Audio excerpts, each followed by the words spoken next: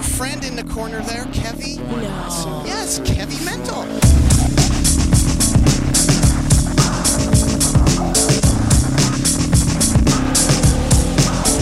What up, Playboy?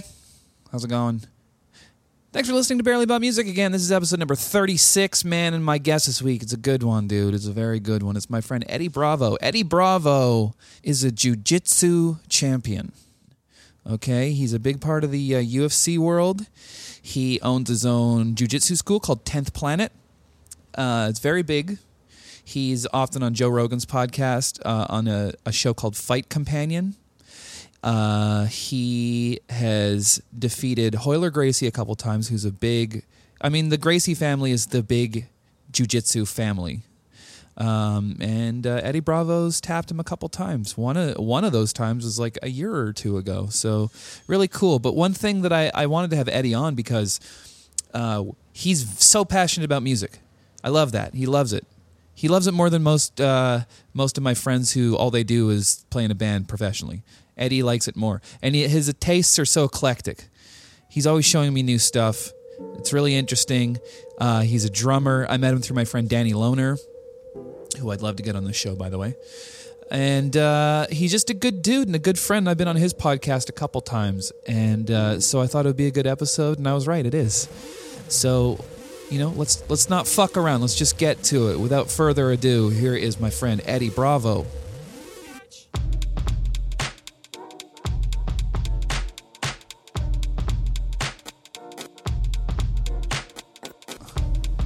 I was hoping you'd tell the story about the Kiss concert. It was Kiss concert, right? The Which picks, one? the picks went in your hair. Oh, yeah. 1989, Paul Stanley's solo album. Not solo album, solo tour. And which he played a lot of the songs from a solo album from 1978 when Kiss released 4 simultaneous solo albums. Right. In 1989, he decided to do like just a little... solo tour, and they played in Orange County at the Celebrity Theater, and it was I would say probably 2,000-3,000 people showed up, something like that. It was just Paul Stanley by himself. Eric Singer was playing drums with them during that solo tour, and he actually ended up being in the band full time, and it still is as Peter Criss. He replaced Peter Criss in Kiss? No. This was a Paul Stanley solo tour. Okay. He didn't take Gene. He didn't take Bruce Kulick at the time. Did they all do their own tours when they released those? Oh, when they released solo albums in 78, none of them did solo tours. Okay. They just, what happened was back then in 78, Peter had written Beth, or like a couple lines. Really, it was Bob Ezrin, the producer. Yeah, Pink Floyd and Deftones and stuff. Yep. And, Beth was like well orchestrated, and Peter didn't know how to do any of that. But I think he wrote the hook. But that was Kiss's biggest hit ever. Uh-huh. That was the biggest one. Nothing ever came close. Wow. And so, he's got all his people telling him, "You're the fucking man. You should write more songs, and you should have more songs on the album." And like Gene and Peter were like, "Slow down, dude. Bob Ezrin wrote that shit." And so he wanted to do a solo album and like leave the band. This was 1970. This is like when they were just super. There was like Kiss lunch pails and Kiss ice cream and Kiss pencils. It was just so big and ridiculous that Peter wanted to spread his wings and make a solo album. So Paul said, "Listen, why don't fuck that? Don't leave. Let's all do solo albums. Yeah, and then that way do your own album the way you want. I'll do my album the way I want. It'll be cool." So Peter agreed. They all did solo albums, and Peter's album was the fucking worst. Oh my God, it was so bad. And it was his idea. It was so bad. Why? It was just, he's not a good songwriter. Is he a good singer? He can barely play drums. And now, mind you, he was my favorite guy. I love Peter. Really? Yeah, but that's back when I didn't know. Why was he your favorite? Real musicianship was, you know what I mean? Because back then you had Rush coming out, you know what I mean? Yeah. Neil Peart. And you're a drummer. Yeah, what's up? And you are a drummer. Yeah, but back then I wasn't, so I really didn't know. So Kiss was my favorite band, so Kiss had to have the best lead guitarist, And you know, because my brother's favorite band was Van Halen. My friend across the street, Eric's, his favorite band was Rush. Right. So, you know, dude, Rush's drummers, like Neil Peart is still, no one's ever played drums like Neil Peart on songs that were that commercially successful. Yeah. There's drummers out there that are better than him and have played on indie records that may have better drumming, but as far as global hits like Tom Sawyer, dude, there's nothing, even today, there's nothing huge with that kind of musicianship. Yeah. Nothing. The bass playing, the drumming, the odd timing. Nothing is like that. Nothing. Those fills in Tom Sawyer. Yeah. Nothing commercial will ever come close to that. So that's what I had to compete against. You know, I had Peter Criss, right? And then, as far as guitars go, you know, Alex Lifeson from Rush was awesome, and my brother had Eddie Van Halen. So it was Ace Frehley versus Eddie Van Halen. So it's competitive in the Bravo household. I was like, fuck, I just wanted Peter Criss to be the best drummer. So anytime he had like a little fill, like it was like a shitty fill, but in my head it was an amazing fill. Look, he's fucking hitting the toms. Yeah, you know what I mean? yeah. And there was some fills, like the fill in I Was Made for Loving You, like the big fill in the middle part. It was like it was like nothing. It's the first fill you learn in drums, but it's like in your face, and all the music drops out. So I'm like, so to me that was just like an amazing drum fill. Turns out it wasn't even him. They brought in a studio musician, and you find the shit out later. Like, fuck, that wasn't even Peter, and it wasn't shit anyways. But it was like, damn, that's all we had.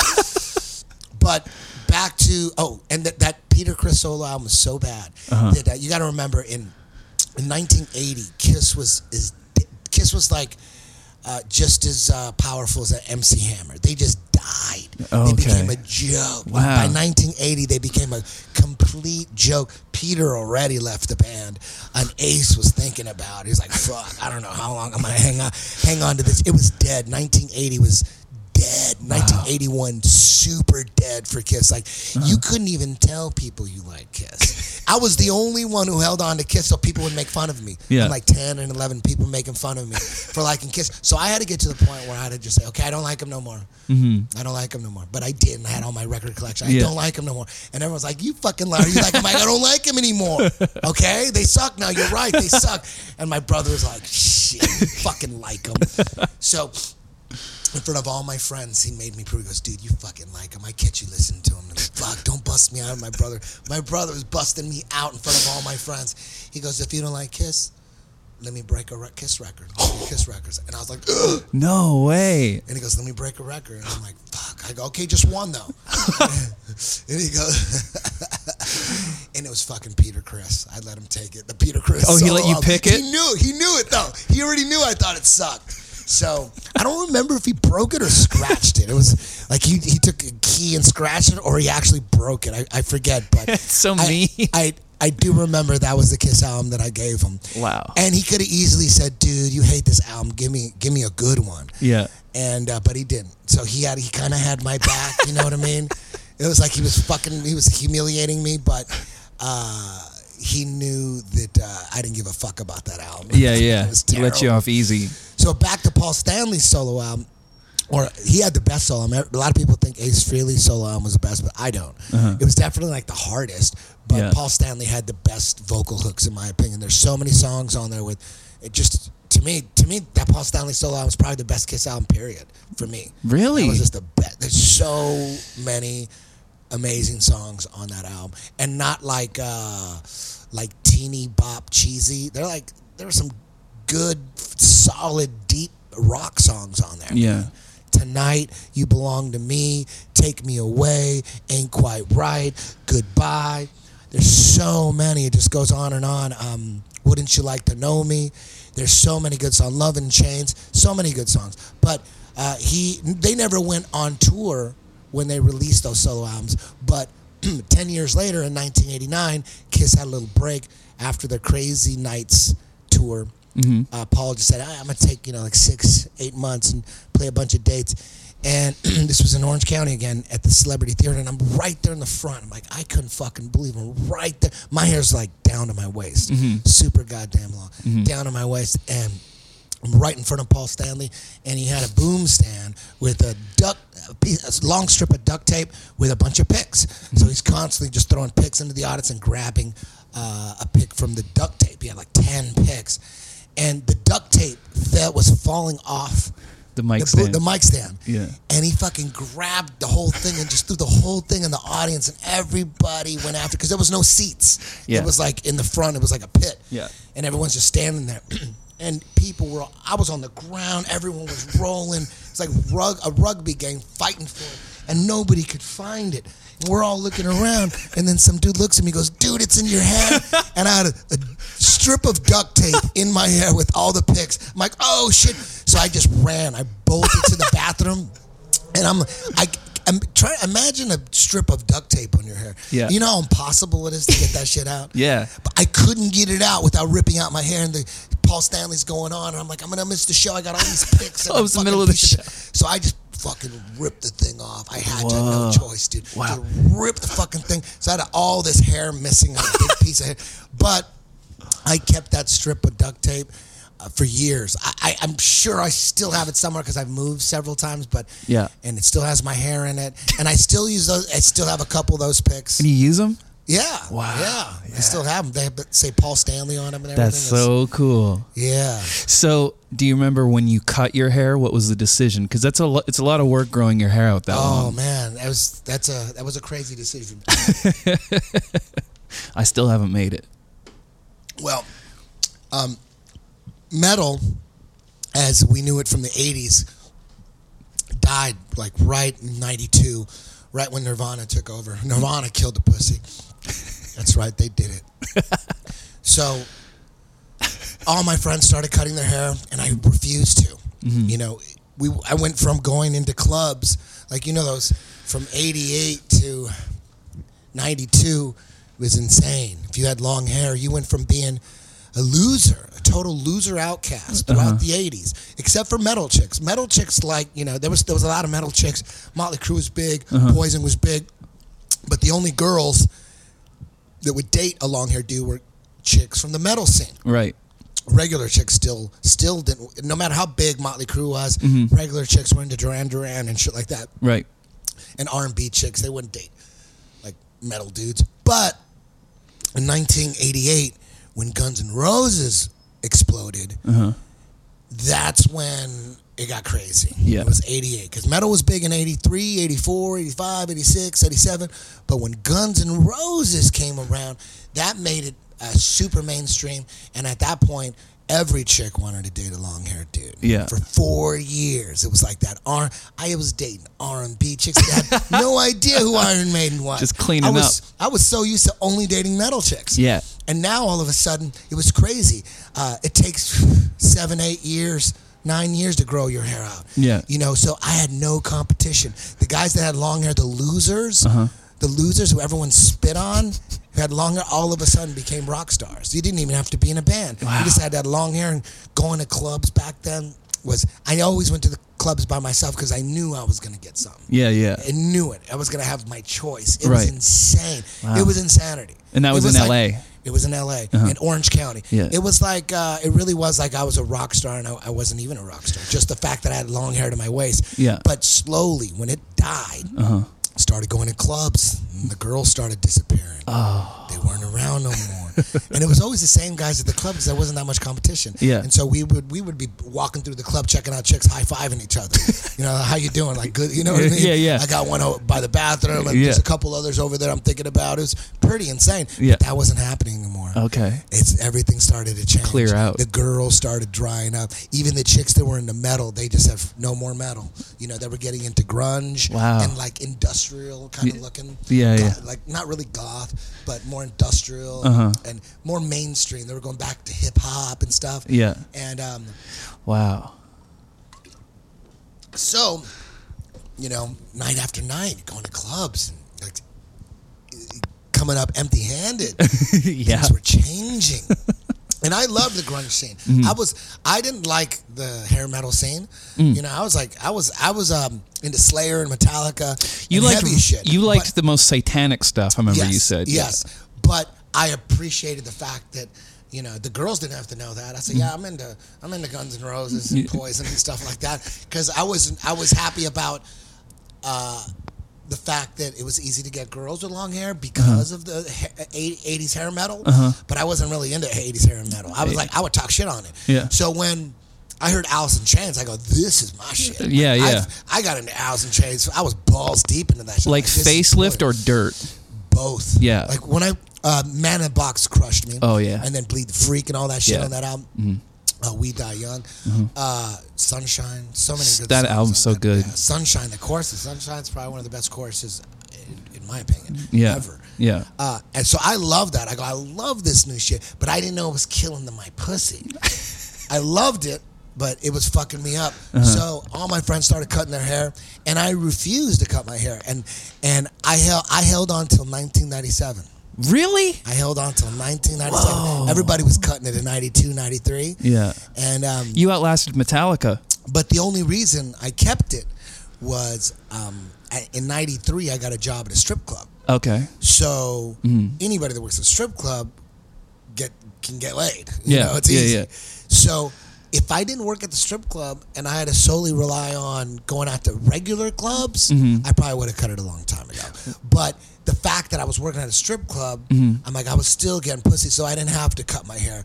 But it was only like the metal chicks, that worked there. Yeah. I DJ'd, so you'd find out real quick a new girl would come into the club, and you just go through her CDs. And if she has a bunch of metal CDs, like, ooh, I have a chance. But if you go through her CDs and a bunch of hip hop and R&B, I'm like, no way. It doesn't work that way. But you like that stuff now, just not at the time. Hip hop and R&B.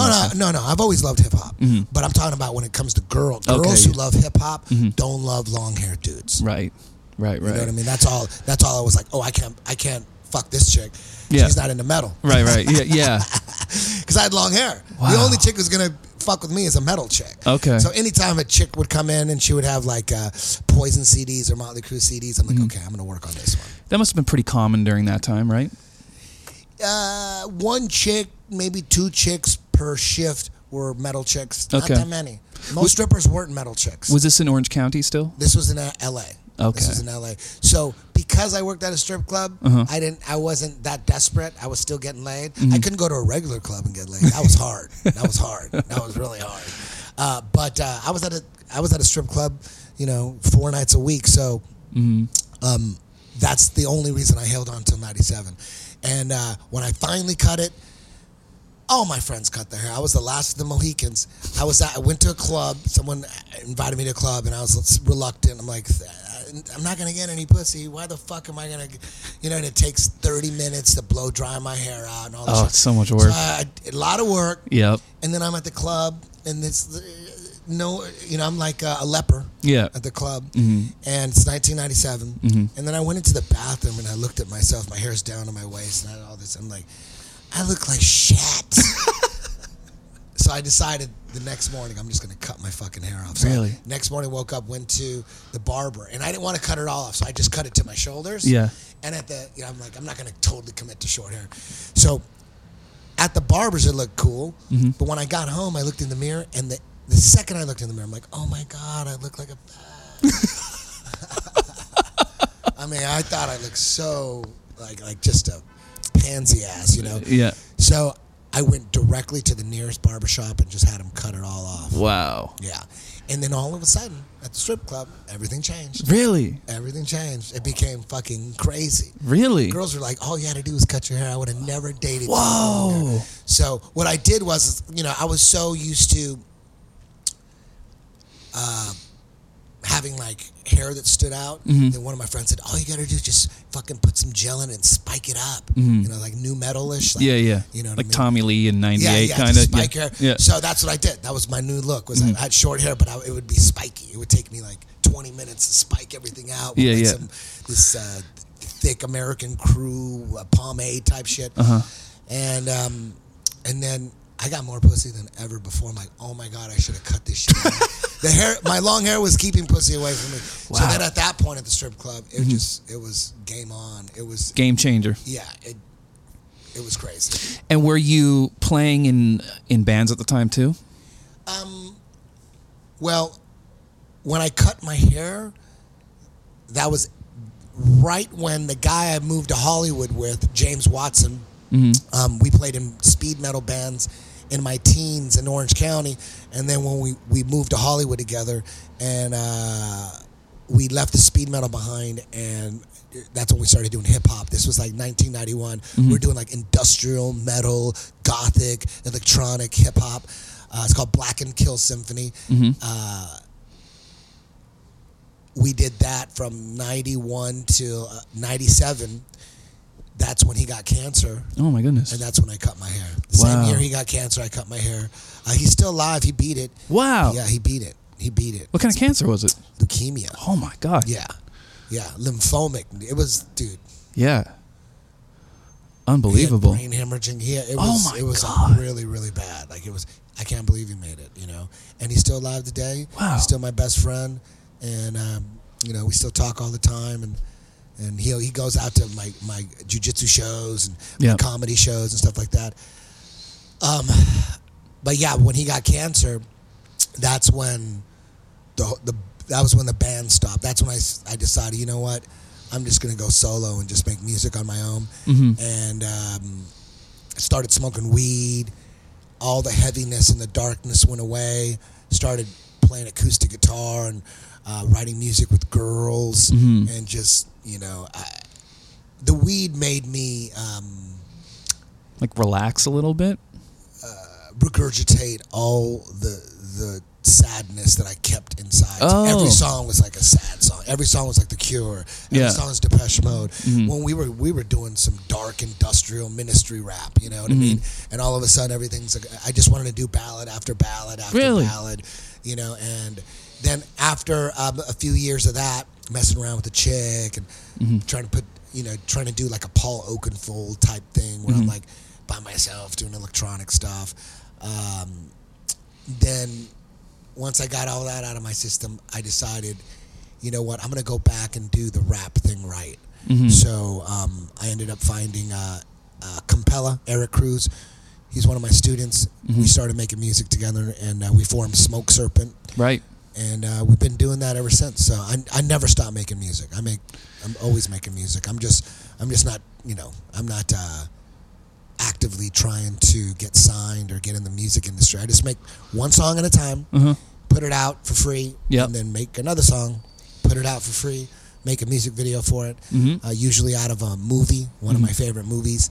And off to the next song, boom, you know. That's so cool, man. Yeah. So when you started the industrial rap metal band, in your mind were you kind of like, these styles should be combined and they haven't at this point, and so we're going to do that? Well, I was, at that time, when I decided to mix all that, I was in a speed metal band with James. I was playing drums and he was playing guitar. Yeah. And he's a black guy. So when you're a black guy in the metal scene, it's rare. That's the coolest shit ever. It's rare. So it's generally just all white, you know. And, you know, Mexicans too and Latins, but most black people are into hip hop and R&B and stuff. Generally, in general terms, there's always exceptions, obviously, but when you're black and you're into metal, you better be an encyclopedia. You know what I mean? Yeah. So he was. He knew everything about rock, metal, the history of rock, 70s rock.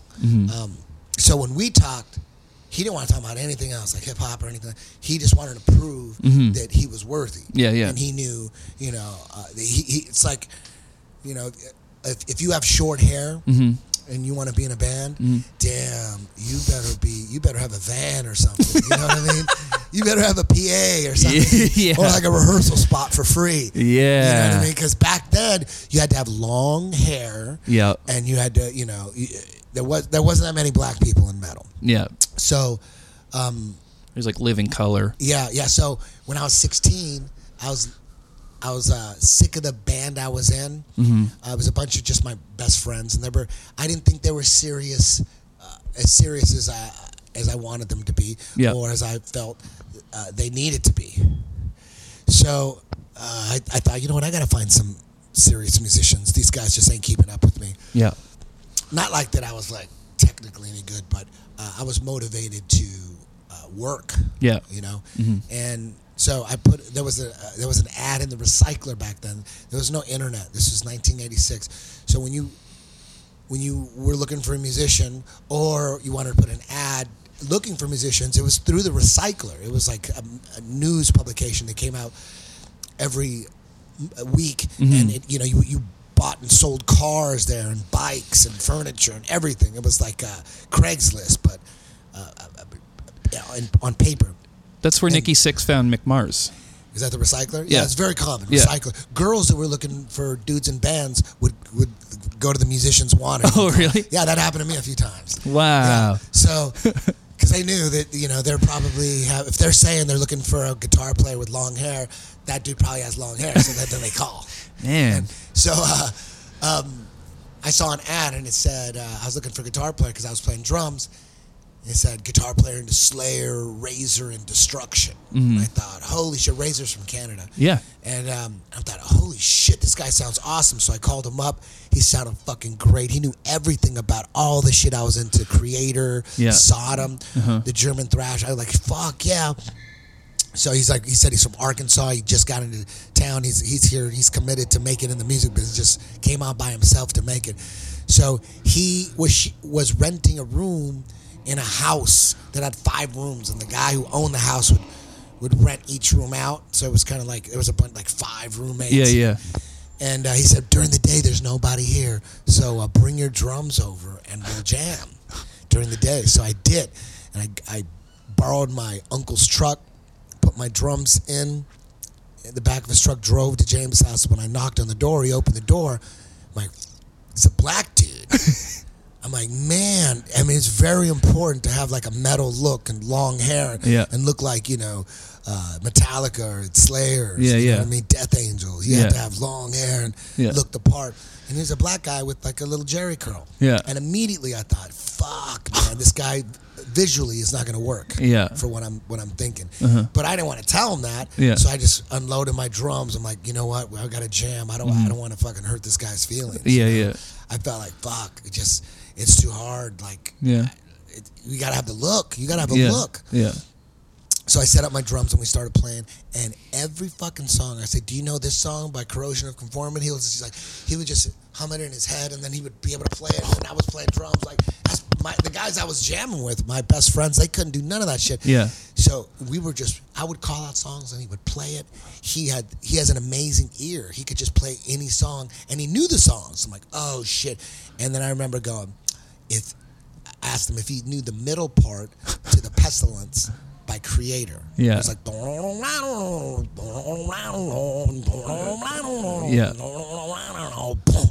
and he fucking figured it out right in his head and did it. And I go, he's trying to figure it out, and I go, if he figures this fucking out, he's in my band. He figures this motherfucker out. And he did.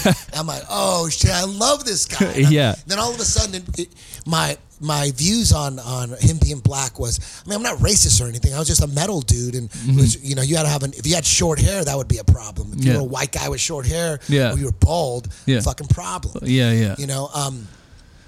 But it went really quick from fuck, this guy ain't gonna work out, to, oh my God, this guy's gonna make us stand out. Yeah. We're gonna have this badass black dude in the fucking band. He's gonna make us stand. So I turned it into a positive in my head. I spun it really quick, and we just became best friends like that day. Wow. He was my best friend, still my best friend. That's so cool. Yeah.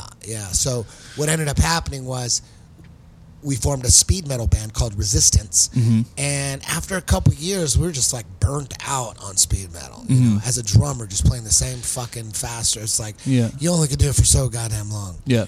So, I was getting kind of burnt out, and then I think it was 87, either 87 or 88. I forget the year, but I heard Anthrax do "Bring the Noise." They did a collaboration with Public Enemy.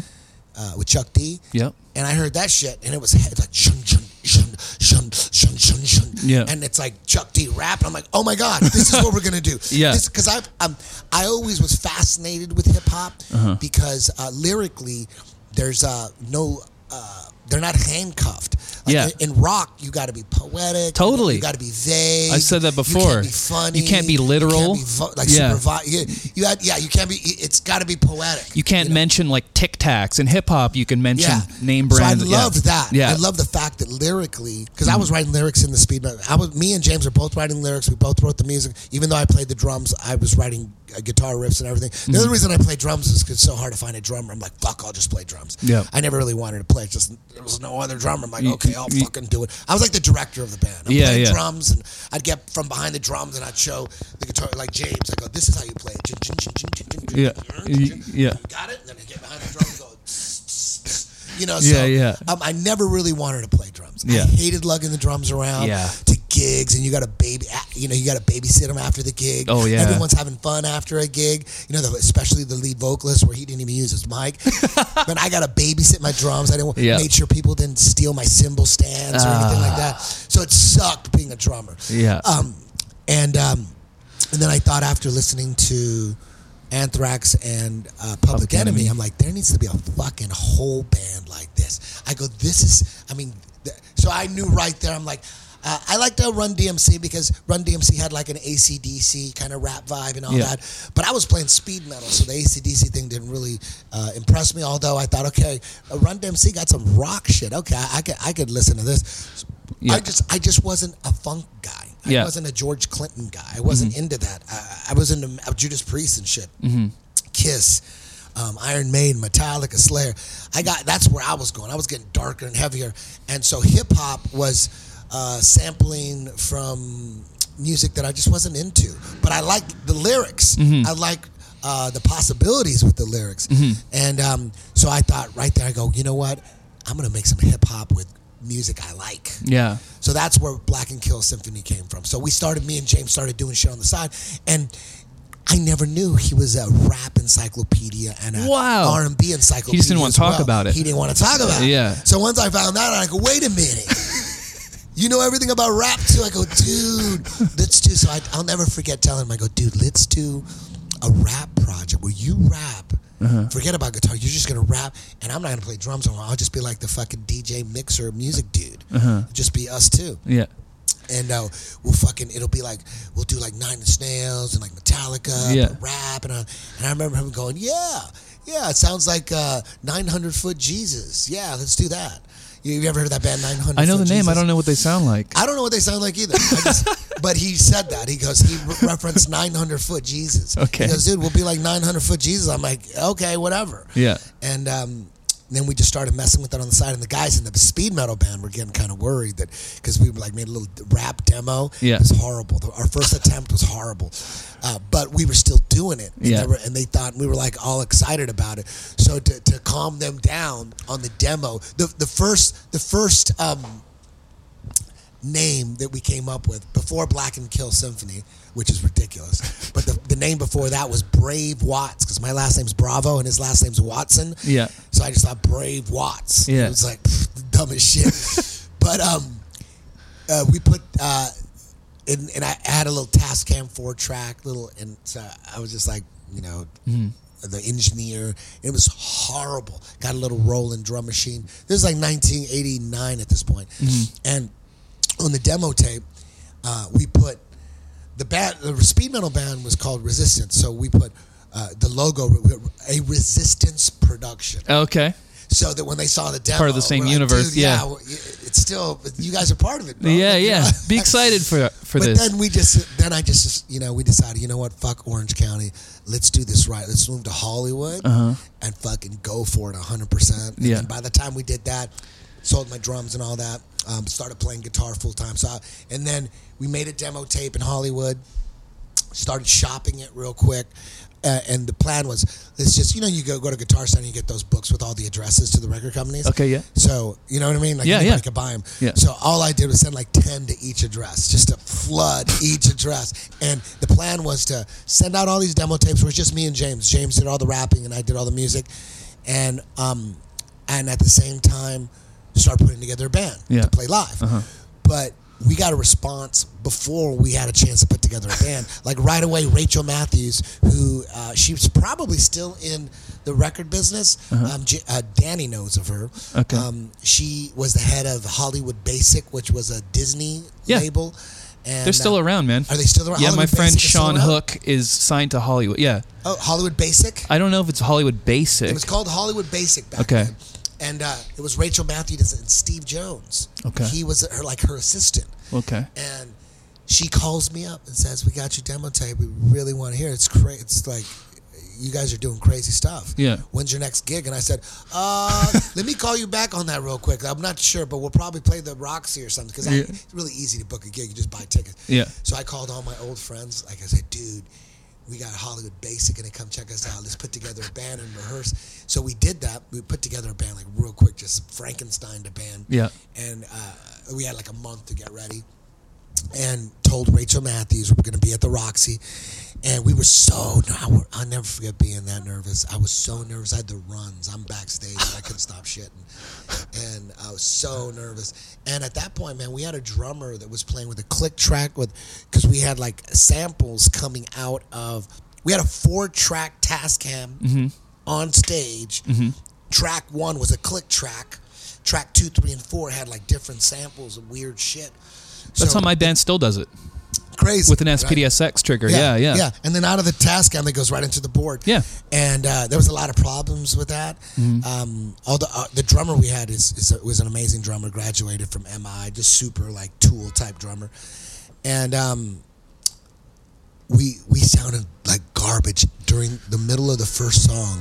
We see Rachel and Steve get up and walk the fuck out. Dude, we even had keyboards. Our keyboard is from Orange County. Took a limo we had girls in a limo to the gig because he's just like, dude, we're getting signed. Oh my God. And they walked out. You know, we just sounded like garbage. We weren't ready. We weren't ready, but thank God, you know. So after that, that was your first ever show. Were you able to recover the morale to continue? That wasn't the first ever show. That project, though? Of that project, yes. Yeah. That was the first show of that project, yeah. And then we kept playing, and we went through different members. But the problem was coming from speed metal and then trying to do some metal, hip-hop, industrial hybrid, thing. yeah. It was... you know, the whole selling out thing. And, you know, I knew we were going to have to deal with that from people like, oh, you guys sold out. You guys are pussies. So we didn't go speed metal. Because when the speed metal band Resistance, our average song was about 8 minutes. We had 10-minute songs, you know, fucking 19 parts. And it was just so much shit. Like Metallica. Yeah. It's like, you know, it's Slayer. Slayer, if they wrote songs like as long as Metallica, you know what I mean, like in the Master of Puppets and long songs, and we're all long songs because proggy musically, technically, we sucked. So I thought I'd disguise because to me it was just I was a composer. I wasn't a dude who was going to practice scales or practice. I just played enough, you know, to put songs together. I wasn't trying to get really good. I was just putting shit together. I was the one engineering the music. I was the one getting the gigs. I'm the one putting the flyers together. Yeah. You know what I mean? You're like producing the whole thing. I wasn't sitting there practicing. Yeah. You know what I mean? And I knew that. And so I disguised that with long-ass complicated songs. People were just like, what are they fucking doing? You know what I mean? They didn't have time to... Like no repeating parts and stuff like that? No. We had repeating parts, but there was just a lot of shit going on. Yeah. A lot of shit. Sloppy as fuck. James had a tremendous ear, but we were always writing stuff that we couldn't play. Yeah. That we could barely play. Like the best thing for us was to slow down. You know what I mean? Just stick to what you can play effortlessly. Yeah. But I sucked technically as a drummer, but I hit so hard and I had a fan under me, my hair's flying everywhere, and I would slam shit. If you weren't a musician, you thought I was awesome. Like people would come up and go, dude, what are you doing playing with these guys? You could be playing with Ozzy. And like I couldn't, but I fooled them. It's like you're just not a musician. You just don't know that I'm just hitting really hard. I'm not doing anything special. Yeah. Like real drummers knew I wasn't shit. But you did fills and stuff, right? Yeah. Oh, dude, I overdid fills. You know what I mean? I played Phil so much, people thought I was fucking Neil Peart. Was your kid as big as Neil Peart's? I had a 10-piece swing star, bottom of the line Tama. Okay. That was like the poor man, the Mexican's Tama swing star. Yeah. That was the cheap one. I had a 10-piece though, and it was what was it called? Misty Crobe. Okay. But yeah, we kept. So my point was, when we went to the rap metal industrial project, we didn't go right to 3-minute songs. We slowed down. We killed all the speed metal, but the songs were still 8 minutes, 9 minutes, long rap songs. We had a 10-minute song. They were still long and had all these parts, a lot of odd meter shit. We wouldn't let go. We didn't want technical parts, because if we would have went from speed metal to what Linkin Park was doing, like 2-minute 45-second songs, 3-minute 10 seconds. 2 minutes 58 seconds. Yeah. Though if we went right to that, we were complete sellouts. Yeah. So it was a slow process. So it was a conscious decision to not have short songs now. Yeah. So we got a manager, and what's crazy is this manager, he also managed another. He was a guy who come into the strip club. So I'm working at the strip club. We have Black and Kill Symphony. We got our demos. We're getting better. We're beyond that opening gig. We're pretty tight. We're getting our shit together. We got our second demo, then our third demo. We get a manager, dude who always comes into the strip club. He was a fireman who, on the side, had music connections and tried to manage bands. And he had this other hip-hop band, rock hip-hop band. This was 1993, 94. He had another band. And back then, really the only thing that was out that was legit hip-hop rock was like Rage Against the Machine. Okay. That's really the only when that first record band came out. Yeah. But they were more like Led Zeppelin doing hip-hop. You know what I mean? Yeah. We were more like Nine Inch Nails doing hip-hop, you know? So they sounded exactly like Rage Against the Machine. They were called Frontside. So our manager managed Frontside, the Rage Against the Machine band. I mean, there was other, like, people say Faith No More's rap. I'm like, not really. Mike Patton was like kind of rapping every now and then, but no one considers him an MC. Exactly. So like you can't say, or like, and Red Hot Chili Peppers, like they're hip hop Anthony influenced. Kiedis, he's not a rapper. Like dudes aren't going. He's one of my favorite rappers. Yeah. Although some songs he clearly does rap, but I mean you can't really count them. But Rage Against the Machine, you could count. He was Zach De La Rocha was definitely rapping. Musically, they did nothing synthetic, nothing electronic. It was all acoustic, which was Led Zeppelin-y. We were the opposite of that. My drummer played an electronic kit and an acoustic kit. We'd switch it all up. We had a lot of keyboards, a lot of synth, clean guitar, heavy guitar. So we played a couple gigs together. And our manager set gigs up. We played at the Whiskey with Korn, back when Korn was... No way. Back when they were... Oh, no, wait. Because No, I'm sorry. We played with so many goddamn bands. We played in Bakersfield, and that's where they were from. What's the other fucking... Incubus. We played with Incubus. Crazy. Back. This was 1993. Yeah. And they had that record Fungus Among Us that came out around that time. Yeah. They were very primacy, very We played with Sacred Reich, Law's Rocket. Bands that were signed. You know, we were opening for them. We weren't shit. It didn't.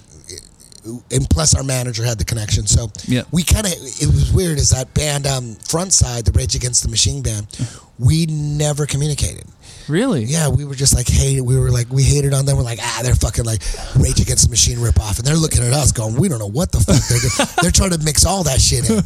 You know what I mean? What are they doing? So their singer looked like, he's like an 18-year-old kid, looked like Mike Shinoda from Linkin Park. Yeah. I always thought he did, but I never really thought too much about it. So manager eventually said, listen, he wanted, because I would sing a little bit, and then James would rap. And the manager said, it's very hard to market what the fuck you guys are doing. You got to pick one or the other. You got to either, you got to take over 100% of the vocal duties, or you got to make it 100% rap. You can't do both. I'm like, really? Well, fuck that. So he leaves. I told the manager, we're still going to do this. I'm like, well, this is what we're doing, and no one's going to, they're like, you got to write shorter songs. You can't write hip-hop in odd meter. You can't do odd meter hip-hop. Yeah. I'm like, yes, we can. We're doing it, you know? Odd meter like Alice in Chains odd meter, you know, like in threes and shit, and fives. Yeah. And we did it, and he leaves, manager leaves, and then keyboardist leaves, and then the other guitar player leaves, and then we're like down to like a couple guys, like the drummer and the bass player and me and James, and then like for a goof we just say, you know what, let's make fucking commercial versions of our songs just to fucking for a goof. Yeah. So we went through like 5 songs and did like 3-minute versions of them. Yeah. And just like it was like funny and goofy to us. But when we were done, we're like, fuck, this is what we're supposed to be doing. What the fuck? Yeah. And that's when James got cancer. Oh. Yeah. First the drummer left though. Before that, the drummer left. We did a gig in Bakersfield. Drummer left. So we used his live drums that we had recorded. Yeah. We fucking played them and played over them. Wow. Yeah, so it wasn't like we played over like a drum machine. Yeah. We played over his real drums. Wow. That were just recorded. Yeah. And then my bass player, who's my cousin, he ended up leaving. He was like, dude, it's just us 3. We don't have a drummer. So he's gone. So me and James were like back to just me and him again. So that's when we thought, okay, you know what? The fuck are we doing? Let's just make a simple ass shit. Why are we trying to make people sit through all this shit? 17 parts. So I began to realize that fuck, our manager was right. Yeah. So right when we decided, let's just gonna make it real simple. What are we doing? And he gets cancer. Oh my god! And then that was the end of that. Yeah. And he quit. He couldn't do it no more. Yeah. Like he survived the cancer, but he just couldn't do it. And then that's when I started smoking weed, started making music with chicks, acoustic. I didn't pick up my electric guitar for a few years. I had like cobwebs all over it. All I wanted to do was play acoustic and synth, just like The Cure, just acoustic and synth, and like Sarah McLachlan and shit. And then what ended up happening in 2000, I'm coming home from the strip club, and it's late. It's like 2:45, and K-Rock is on. K-Rock goes, there's this new band coming out. They're called Hybrid Theory. Check this out. This is One Step Closer. Yeah.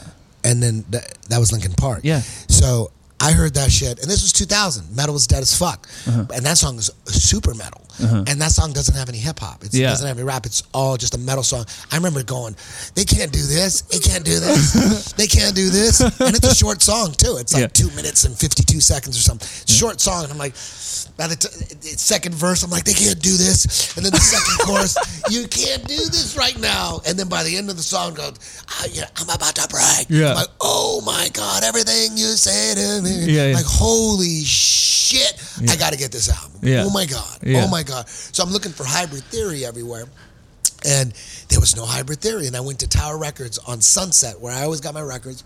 Yeah, I think that's an Amoeba now. And usually when I get a record or a CD at Tower Records, grab it, put it in my car, and I drive down Sunset back towards home, towards Gardner, towards like Guitar Center.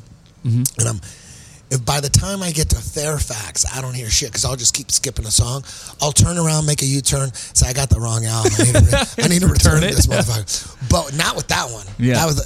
I get to Tower Records and go, dude, there's a band called Linkin Park. They had to change their name. They used to be Hybrid Theory. I go, that's the band. Yeah. So I got it. I got the album.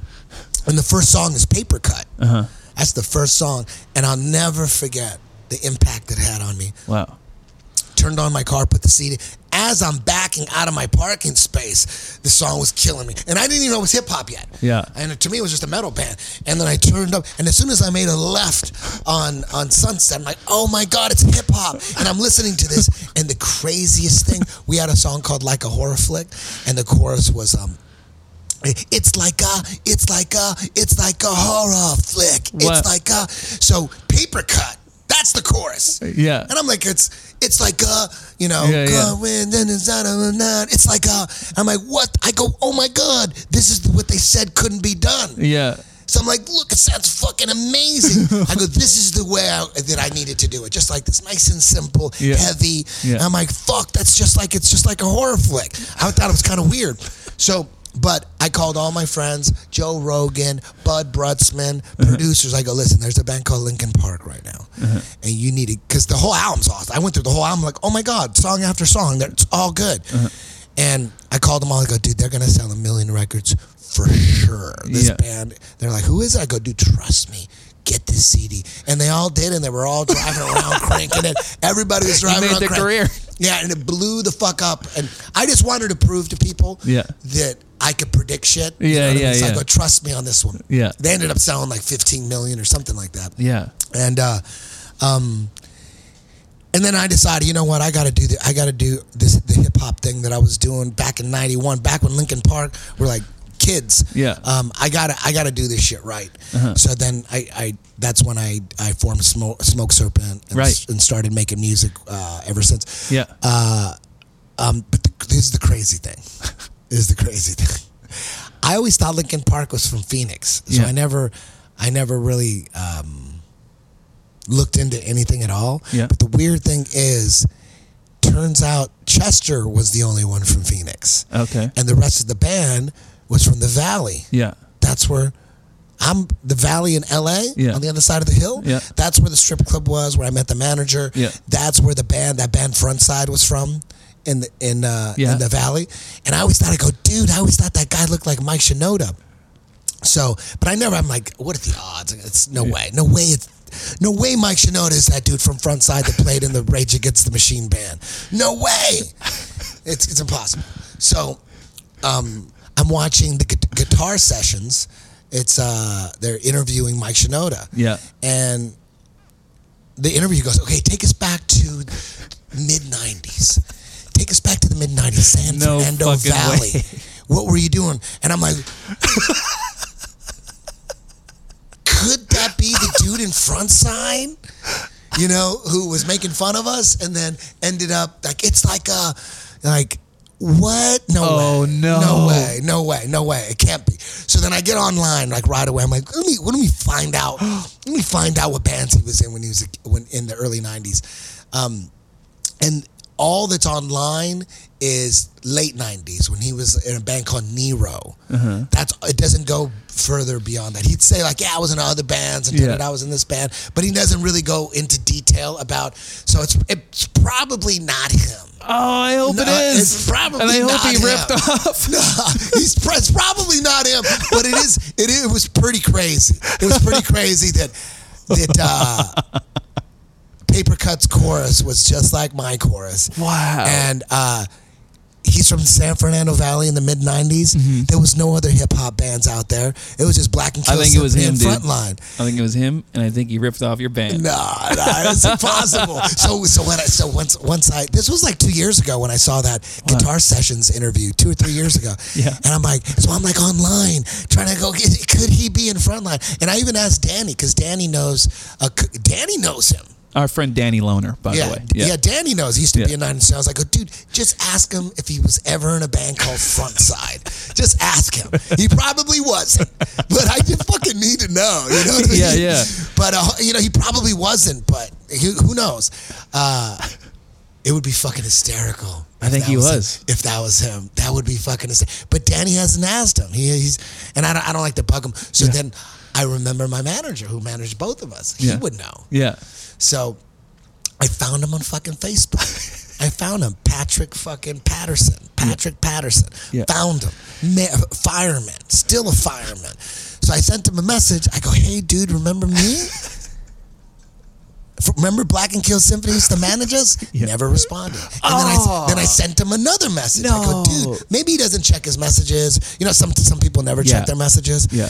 But he probably never checked his messages. To find out. But he never responded. We need to figure out if this is true. How weird would that be? Yeah. That would be fucking crazy. It's gotta be, dude. It's gotta be. It can't be. It can't be. I search. I go Frontside, Mike Shinoda, Frontside. Nothing. How did jiu-jitsu figure into all this music stuff? I was doing jiu-jitsu just to stay in shape so I wouldn't be a fat rock star. So how did you get into it, though? Well, I had to get in shape. I'm in Hollywood. I don't want to be a fat rock star, so I joined a gym. Mm-hmm. And I realized real quick, gyms are boring. Yeah. So I'm like, I got to do something else. And I always grew up. I grew up a big Bruce Lee fan, so I thought, you know what? Yeah. I always wanted to do martial arts as a kid, but I could never afford it. I can afford it now, so there's no way I'm going to be able to stay in shape in a gym. It's so boring. But maybe martial arts would be something that can keep me in shape and that I wouldn't get bored of. So I had it, because of convenience and my job schedule, I was initially when I started martial arts, I wasn't at the strip club yet. Yeah. I was managing a chain of check cashing stores in LA. Really? Yeah, so there was a karate school right by one of the check cashing stores. So I thought, okay, this is cool. So I started doing karate. Did that for about 6 months, or maybe a year. And then I saw the UFC in 1994. And then I just got obsessed with jiu-jitsu because, in the first 2 UFCs, jiu-jitsu just whooped all the other martial arts' asses. So I thought, okay, I'm doing the wrong martial arts. So I looked for some jiu-jitsu, found jiu-jitsu in the Valley, the Machados, Jean-Jacques Machado, and I've been with them ever since. And, I got into it just to stay in shape, but it was so much fun. Yeah. Jiu-jitsu is so much fun that it's weird. This is the last thing I expected to make money from. And I wasn't even trying to make money with it, and then it ends up being my life. Were you just a natural at it, right away? No. I wrestled a couple years in high school, and that helped a little bit. But no, it was. I think the secret to my success is a very personal one because I wouldn't recommend it to anybody. Really, but. The reason my style got in the jiu-jitsu world popular is because I didn't have good work ethic in the weight room. I never had good work ethic in strength and conditioning. So I always relied on trying to drag my opponent into uncharted territory. So I would have this style that was unique to me and to nobody, and no one really understood it. When we would first face each other, so I would have an advantage because I'd be doing some weird stuff, unpredictable. Just trying to, trick people, just a bunch of tricks. What I mean? And I got by on tricking people because I didn't want to meet them, head to head with brute strength, because I never had.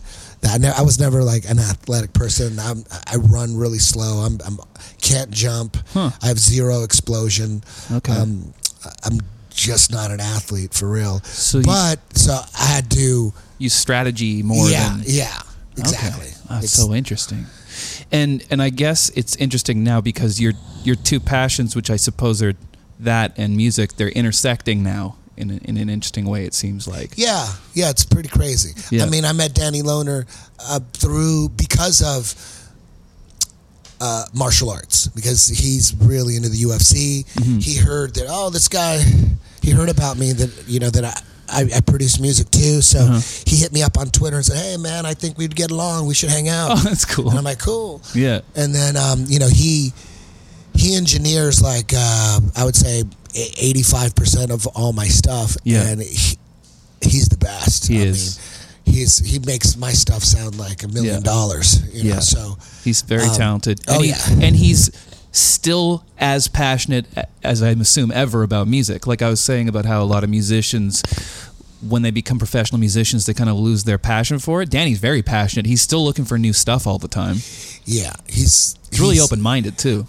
Open-minded, and just he's so good at carving out sounds and making everything. I suck at that kind of stuff, like EQing and mixing, and I'm horrible. I always did it for the bands I was in, but it's not like something that I was good at. All the stuff that I engineered was garbage, you know, technically. I just, it's hard to keep up with the latest shit. He just knows so much about music production that I could never get there. And we work great together. He trusts me, I trust him. We bounce stuff back and forth off each other all the time. And you know, the trust we have for one another. We both know that the best possible way to make music is to not worry about who wrote what or who came up with what. You're just looking for the best shit. And when you're working with someone like that, you really, you know, he knows I'm just looking for the best shit. I'm not looking to be the guy that takes credit for everything. I remix a bunch of shit. How could you take credit for that? You're remixing other people's shit. So I'm already on board with, let's just work together and let's figure out what the best possible part is, the best possible decision for a part. We're just looking for the best music, you know, regardless of who came up with what. No ego involved in it. That's the best. Exactly. That's super important. Of course. It's very hard to collaborate with people because, you know, some people, they just, they want to make sure everything, they wrote everything, and, you know, they don't want to give any credit. And they're like, Mary, if you tell them, dude, I'm not sure how I feel about that part, I'm not feeling it, they could get butthurt, they get like depressed. You know, not me and Danny. That's great. Not me and Dan. Like if he comes up with a part, I'm like, I'll say, dude, I've been trying to roll with it for a few weeks. I don't know if that's the right part. He'll just boom. Yeah. You know what I mean? Chuck it out. And if I'm like on the fence about stuff, like I'm not sure about something, I'll just let him make the decision. I'm like, dude, I don't know about this part. It's on you because I'm confused with this one. Yeah. It's all you. Yeah. You know what I mean? I don't want to make a decision based on I came up with it. Yeah. You know what I mean? Like if you got something, I'd ultimately, I think the best way for me to work would be if I had like unlimited money for production. I know people. I would. It all starts off with the music for me. It's got to be the music. Lyrics could come first for sure, but you write the lyrics and you have them there. But the music is going to tell you which lyrics to use. Yeah. You know what I mean? You can try. So for me, I think the best way to work would be come up with the best possible music for a song, and then I would have 3 or 4 different people write vocal melodies over and just riff over it, and then I would go in there and pick them out. That's what Max Martin does. Boom. Max Martin, he's like the most successful songwriter ever. That's what he does. He has teams. He's a Swedish dude, and he wrote all those Backstreet Boys, Spice Girls, Ace of Base, all the pop hits. He has more hits than Elvis and the Beatles and stuff. What does he do specifically in the process? He'll write. He's very formulaic, but his stuff is actually very technical in a weird way with like key changes and things like that. Yeah. But he'll write a lot of instrumentals, and then if an artist comes in, because that singer I work with, Carly Rae Jepsen, she worked with him. She'll go there, and then they'll pick an instrumental together, and then the teams will start putting together the song with her. Yeah. Like he may not even be there. Yeah. A lot of big producers are like that. Yeah. Like I have a friend who his band hired Rick Rubin. They didn't even meet him. Really? Yeah, it's kind of disappointing sometimes. Huh. Yeah. That's crazy. How did that work? He has a team. He was working with System of a Down at the time.